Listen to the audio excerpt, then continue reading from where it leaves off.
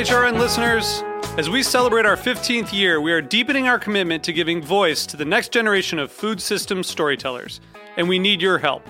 Our internship and fellowship programs help activate new possibilities for underrepresented and underestimated young people through experiential journalism, audio engineering, and production training.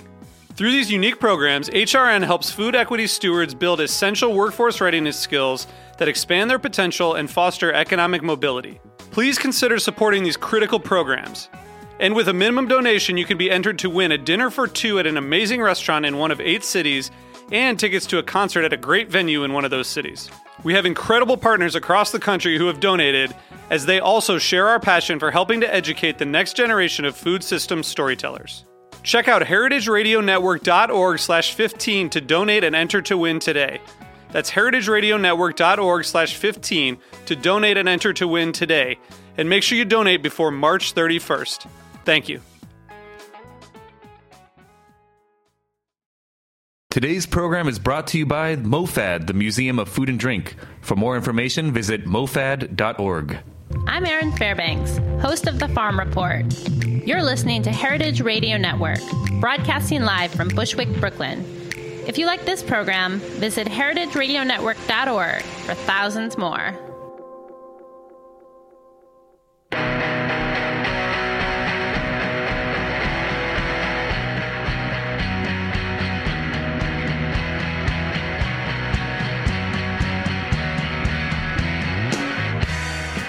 Hi, and welcome to Eating Matters, where we talk about food policy and how it impacts all of us.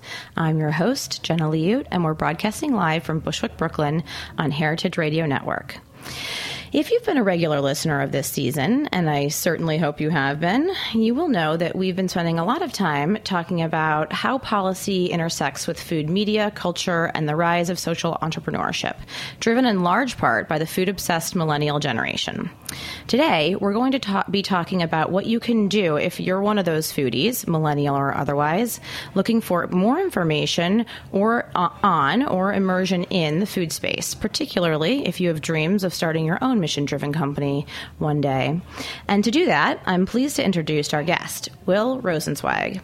Currently the Dean and Executive Director of the Culinary Institute of America's Food Business School, Will has spent more than 25 years integrating the practices and perspectives of an entrepreneur, venture investor, and educator. An expert in cultivating and transforming impactful ideas into thriving enterprises, he was one of the founding CEOs of the Republic of Tea and has been involved as an entrepreneur and/or investor in brands such as Odwalla, Yumly, and Revolution Foods. Will, welcome to the show. Thank you, Jenna. Happy to be here. Great. Well, we're happy to have you.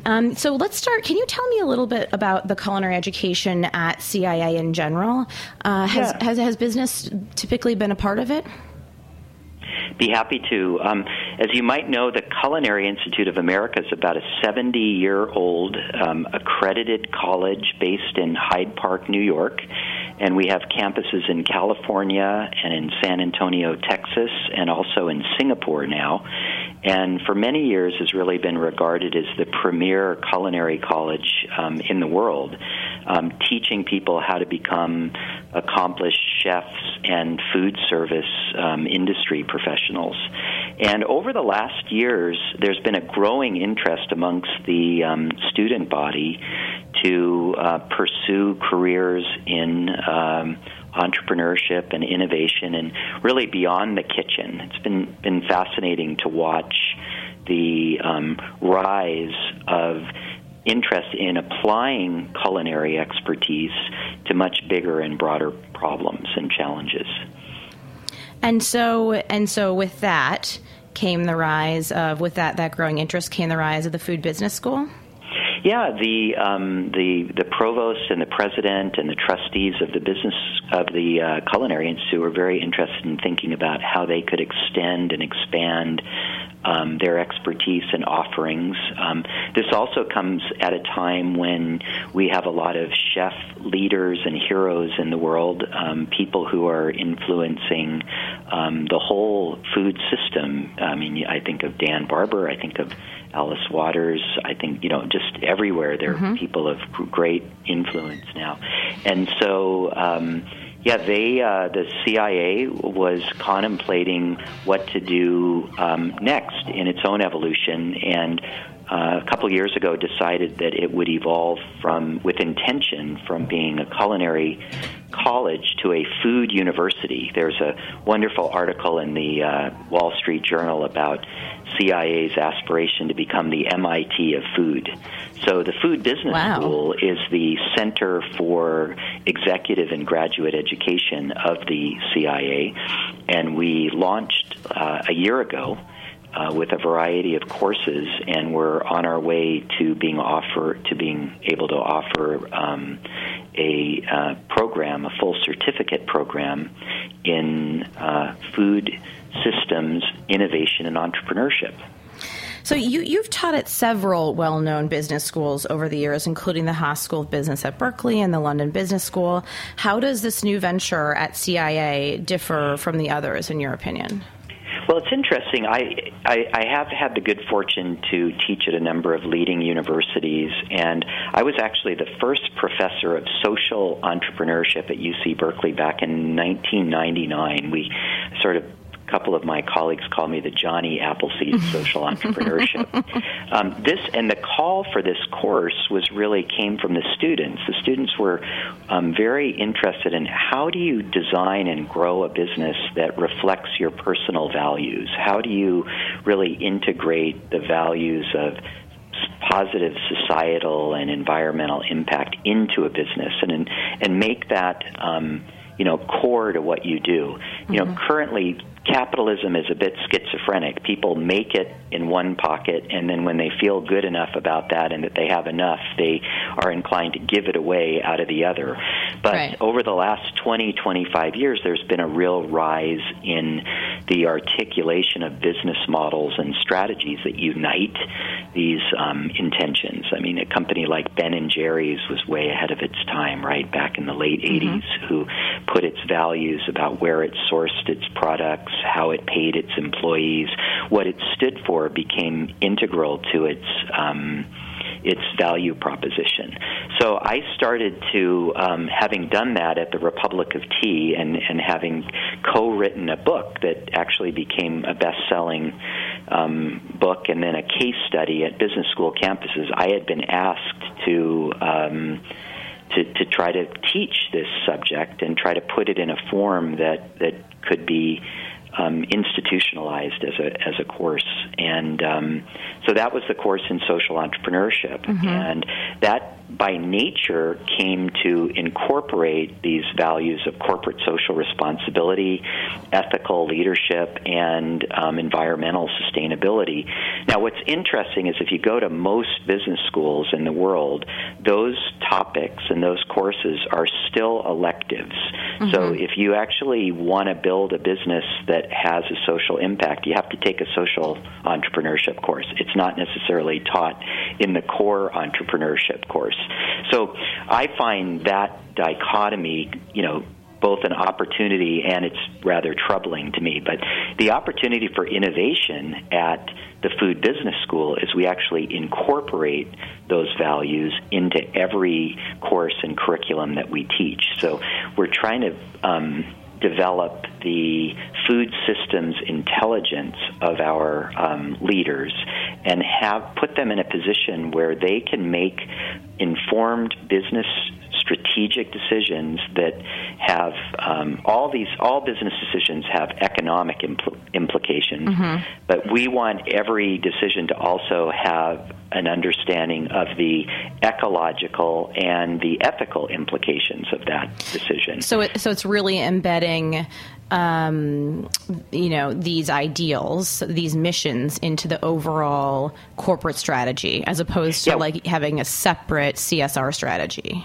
That's right. We don't, we're not here to define or advocate for any specific values, but we are here to teach leaders how to be systems thinkers and systems doers and systems leaders. And because food is a systems-based industry, and not just an industry unto itself, but it affects everything we do every day, our health, our environment, It affects the way buildings are designed. Mm-hmm. It affects the way cities are planned or need to be planned.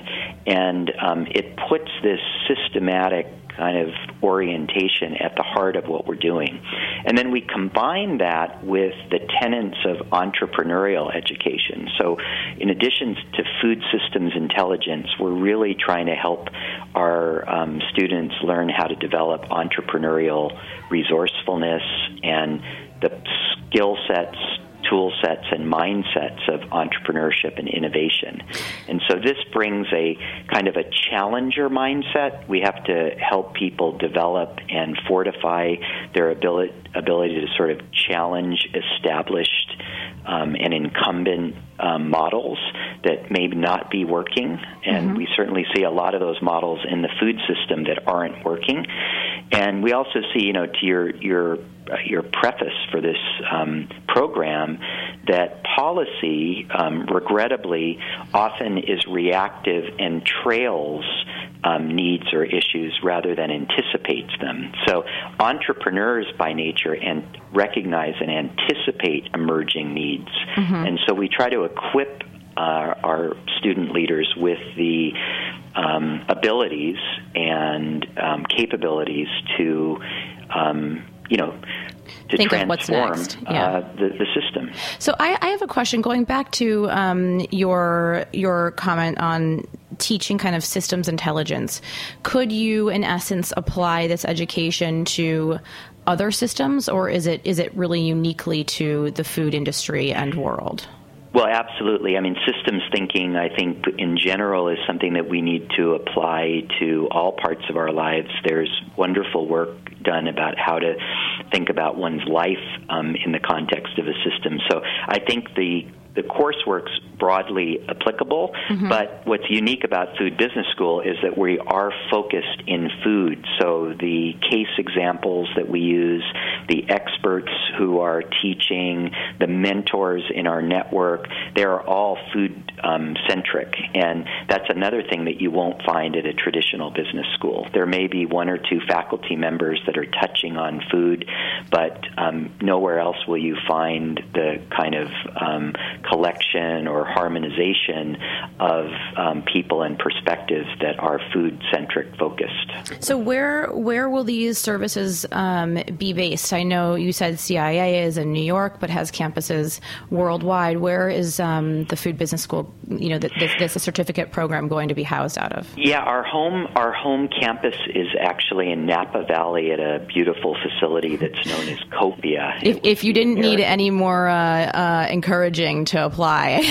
Right, exactly. But Jenna, what we're really trying to do is not only be disruptive and innovative in terms of our curriculum and our philosophy and our pedagogy and philosophy, but we're also trying to make our programs really accessible and affordable. So we're adopting a low residency hybrid approach to education where a cohort of students in our certificate program will come together to get to know each other in person over brief and intensive meetings, but about 80%, maybe a little bit more, of the actual learning will take place online in a very progressive social online learning environment. And we're very excited about this because it enables us to do a number of things. One is we can reach a much broader group of people. That's mm-hmm. very important to us.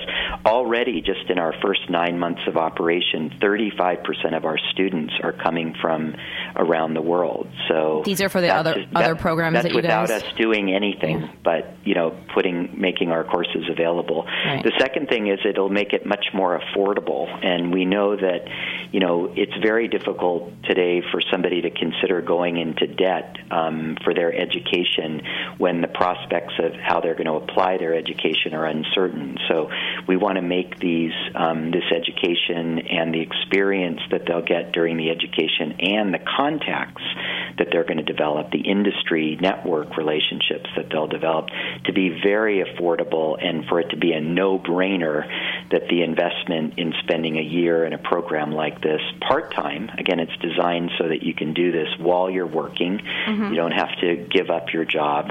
And so you can do most of it online, and you'll build lasting friendships and relationships with people that'll be instrumental to your career. As a matter of fact, just yesterday I heard from one of our students who's in the Food Venture Lab, and the Food Venture Lab is our 15-week course that helps people transform an idea into an actual business. And we have one of our students is getting very close to raising their seed round of capital, which is very exciting. They have a breakthrough opportunity in renovating the supply chain around an heirloom vegetable. I won't say more about it now, but the good news was that he told me yesterday, sort of in confidence, that he was going to hire one of the other students in the class to join him on his founding team to be kind of his business and sales manager guru. So I was just very excited about the kind of serendipity to see people with sort of common interests and intentions find each other in the founding of a business. So not only can you keep your job and work while you're going to school, but you can also, it's affordable and you can make connections for your next job. Exactly. Well, in the Food Venture Lab, it's actually really designed.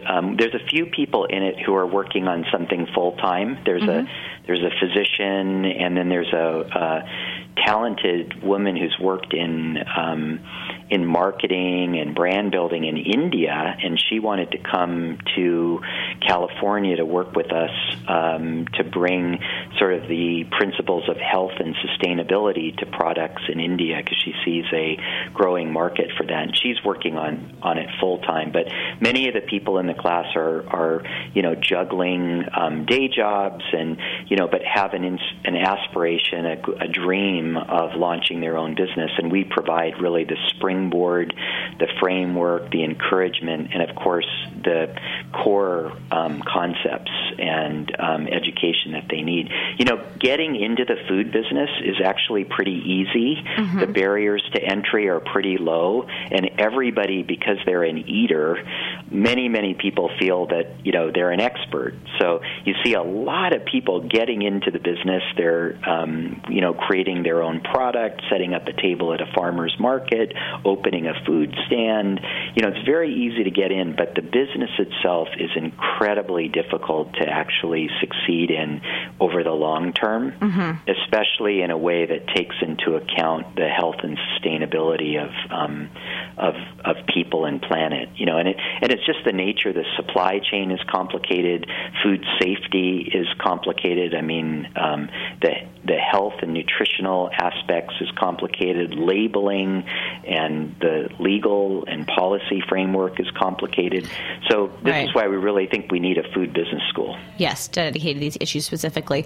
Well, we're gonna take a quick commercial break to hear a word from our sponsors, and when we come back, I want to talk a little bit more about your personal experience in the industry, and of course, as always, get into some of these interesting policy regulatory questions around food.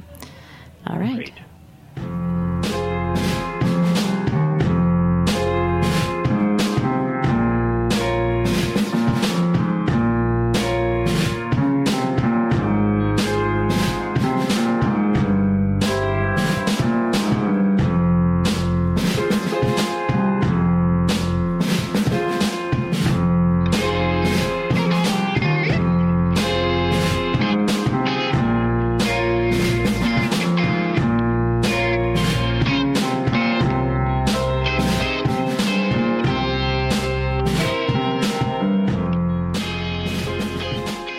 Hi, this is Peter Kim, the Executive Director of MoFad, the Museum of Food and Drink. We're a nonprofit founded by Dave Arnold, the host of Cooking Issues here on the Heritage Radio Network, and we want to take people on a learning adventure through the world of food. We just opened MoFad Lab, our gallery space at 62 Bayard Street in Williamsburg, Brooklyn, where we are currently showing flavor, making it and faking it. Flavor features some very cool sensory interaction. Flavor tablets deliver tastings of vanilla and umami, and the Willy Wonka-inspired smell synth lets you compose over 500,000 different flavors. So come on by and visit MoFad Lab. We're open 5 days a week, and tickets are $5 for kids and $10 for adults. Learn more about the Museum of Food and Drink at mofad.org.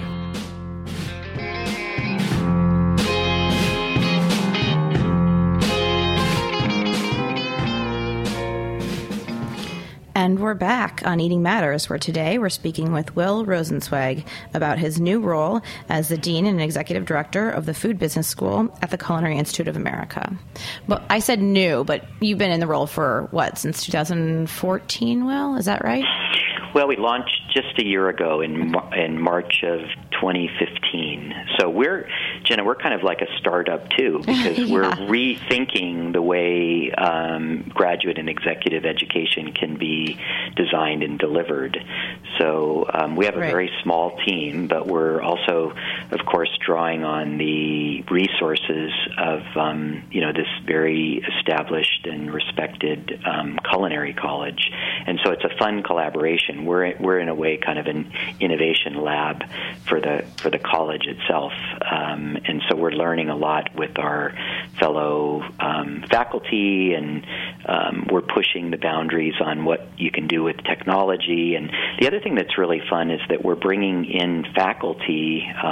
Many, I'm very lucky, many are friends of mine who are teaching courses in other colleges that just aren't accessible to a much broader audience. So a couple of my colleagues at UC Davis, one of my colleagues at UC Berkeley, and others are preparing online courses for the fall and for next winter that will be broadly available. So if you're not in the Masters of Public Health program at UC Berkeley, you would never get a chance to participate in Eat, Think, Design, which is a design thinking, creativity, and strategy course that we'll be offering online in the fall.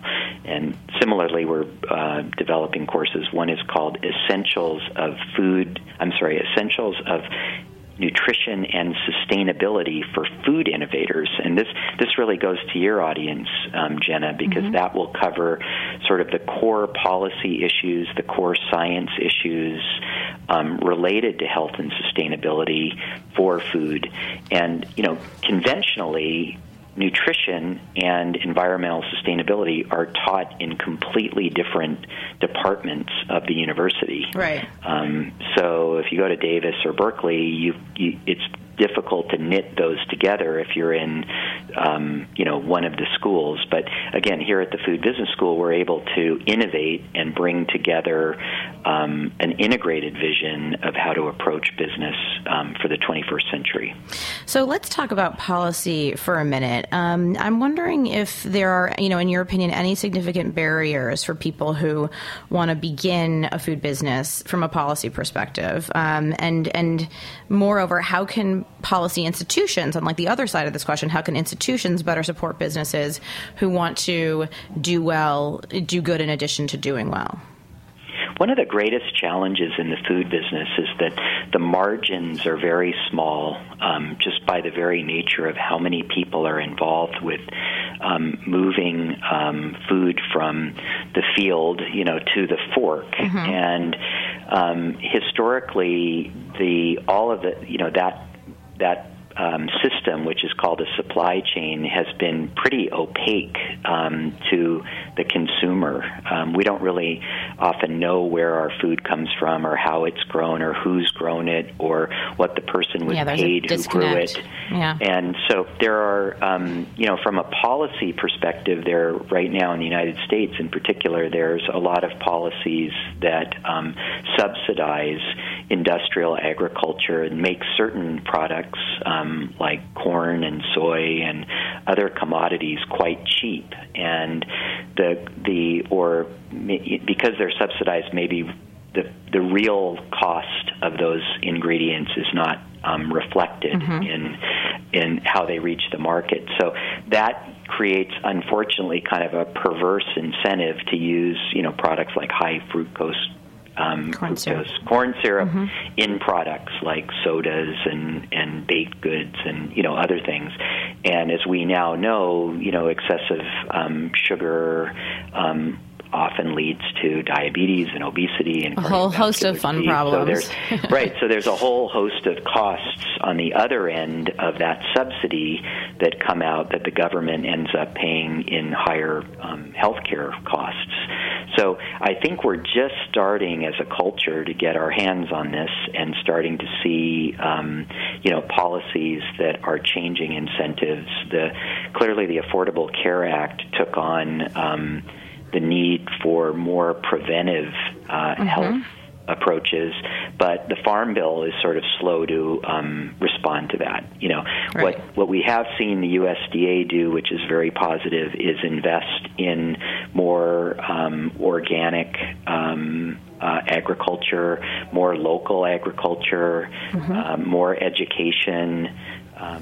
I think another area, to me, that's been just terrific, a terrific example of sort of policy and leadership in Washington has really been the First Lady's Let's Move campaign. It's been spearheaded by Sam Cass and Deb Eschmeyer, who've just done a great job at, sort of educating, cajoling, pushing where necessary, but really representing with a positive approach, the importance of school lunch. And, this is an area that I just care a great deal about and have been involved with for the last 10 years through my association with Revolution Foods.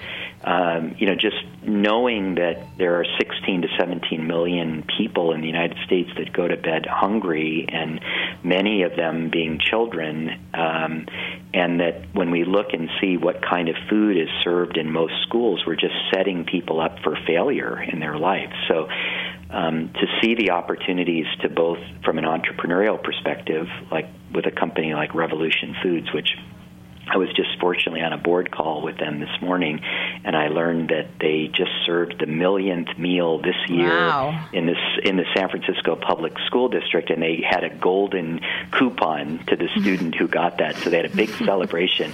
But this is pretty amazing of going from working with one charter school in Oakland and serving, say, 65 meals in a day to now serving almost 2 million meals a week around the United States in 7 states and like 20 different communities. It's a big reach. It's really remarkable. Yeah. And what happens is when you can influence the taste buds and the palate and the expectation, not just for the taste of the food, but the quality of that food and where it comes from, and help the kids understand what organic means, what natural and sustainable agricultural practices mean, and what that means for them and their well-being and their families' well-being and their communities' well-being, you have a transformational moment. And you're creating the next generation of foodies. Yeah, and I think, this word foodie, I think you and I talked a little bit about this before, but, we definitely have a foodie movement going on, and we need to work, I think, hard to help people wake up beyond the sensory experience of the discovery and the exploration. It's really fun. It's fun to take pictures of food. It's fun to go to new restaurants. It's fun to explore. It's fun to cook. All of that's great, but we also have to be very mindful of what we're doing. And I think, as you mentioned earlier, I think the millennial generation has such an opportunity to not only express that curiosity and that need to discover, but also do it in a way that's awake and mindful of the implication of choices. Right. So we can have a huge difference.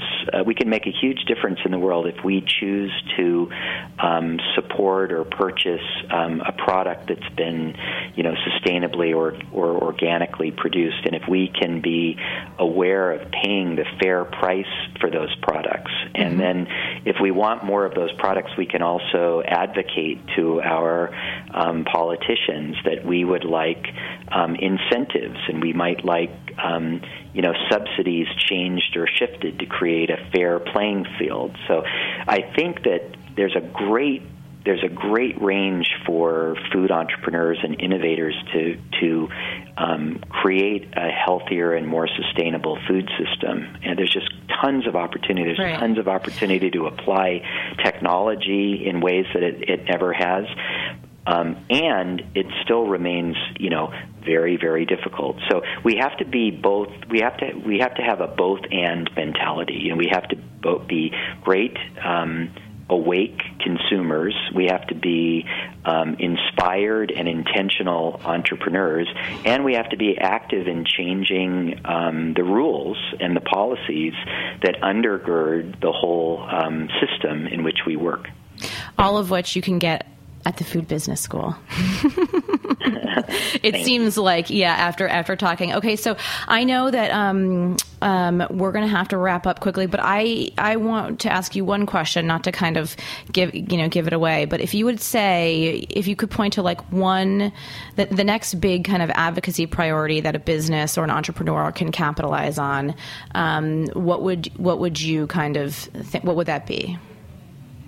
Well, I think there's a couple areas right now. Again, I think it's really all about food quality that is produced and farmed in a healthy and sustainable way. So I think policies that support that, and I think also policies that really take in the real price of food from labor to production, so that there aren't unfair advantages for people who want to do things that are healthier and sustainable, and that they can compete on a fair playing field.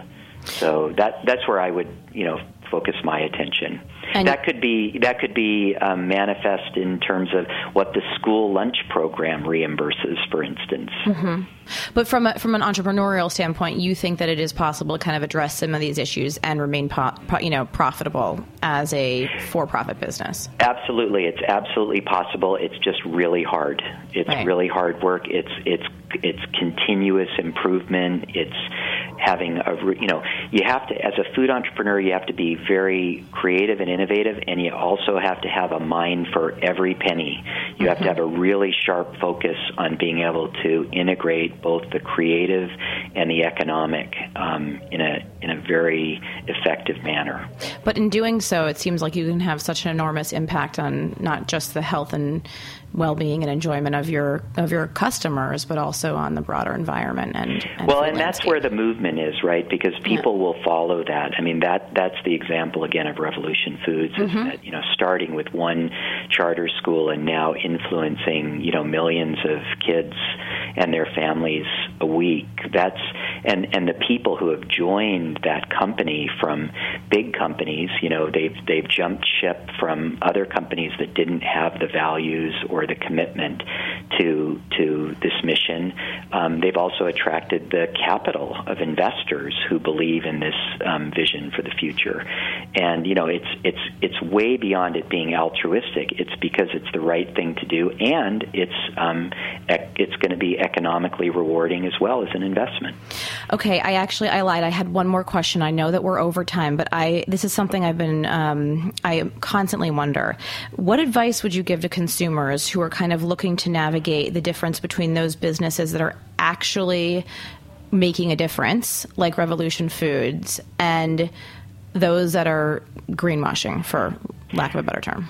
You got to slow down and take the time to be a awake consumer. You can't be in a fast food mindset rushing from one place to another. You have to question what's going on. You have to look beyond the labels, and then you have to be active and challenge those companies. What is that ingredient? Where does that come from? What are your agricultural practices? What are your labor practices? You have to make what is currently invisible visible. This is why labeling laws and labeling policy is so critical as well.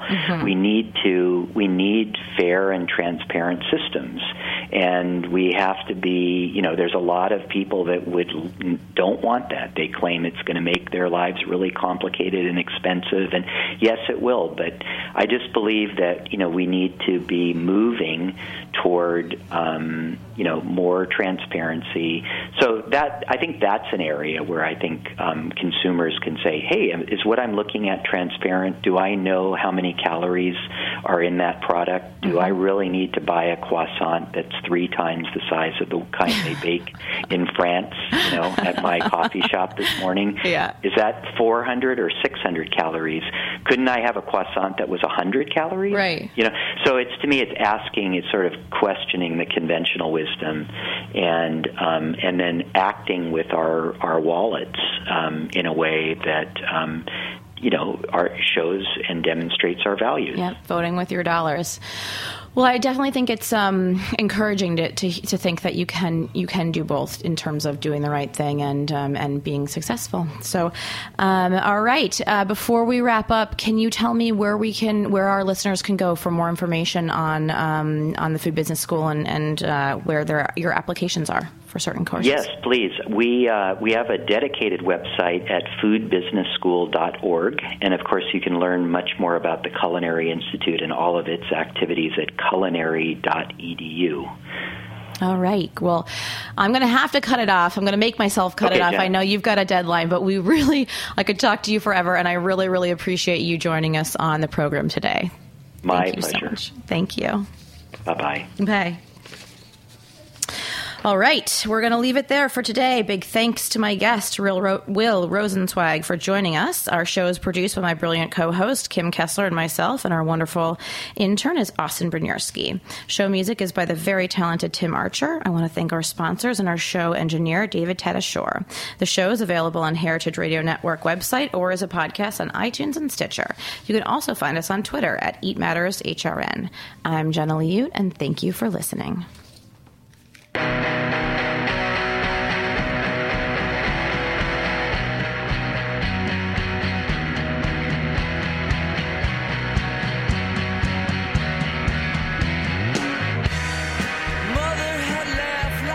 Thanks for listening to this program on heritageradionetwork.org. You can find all of our archived programs on our website or as podcasts in the iTunes Store by searching Heritage Radio Network. You can like us on Facebook and follow us on Twitter at @heritage_radio. You can email us questions at any time at info@heritageradionetwork.org. Heritage Radio Network is a nonprofit organization. To donate and become a member, visit our website today. Thanks for listening.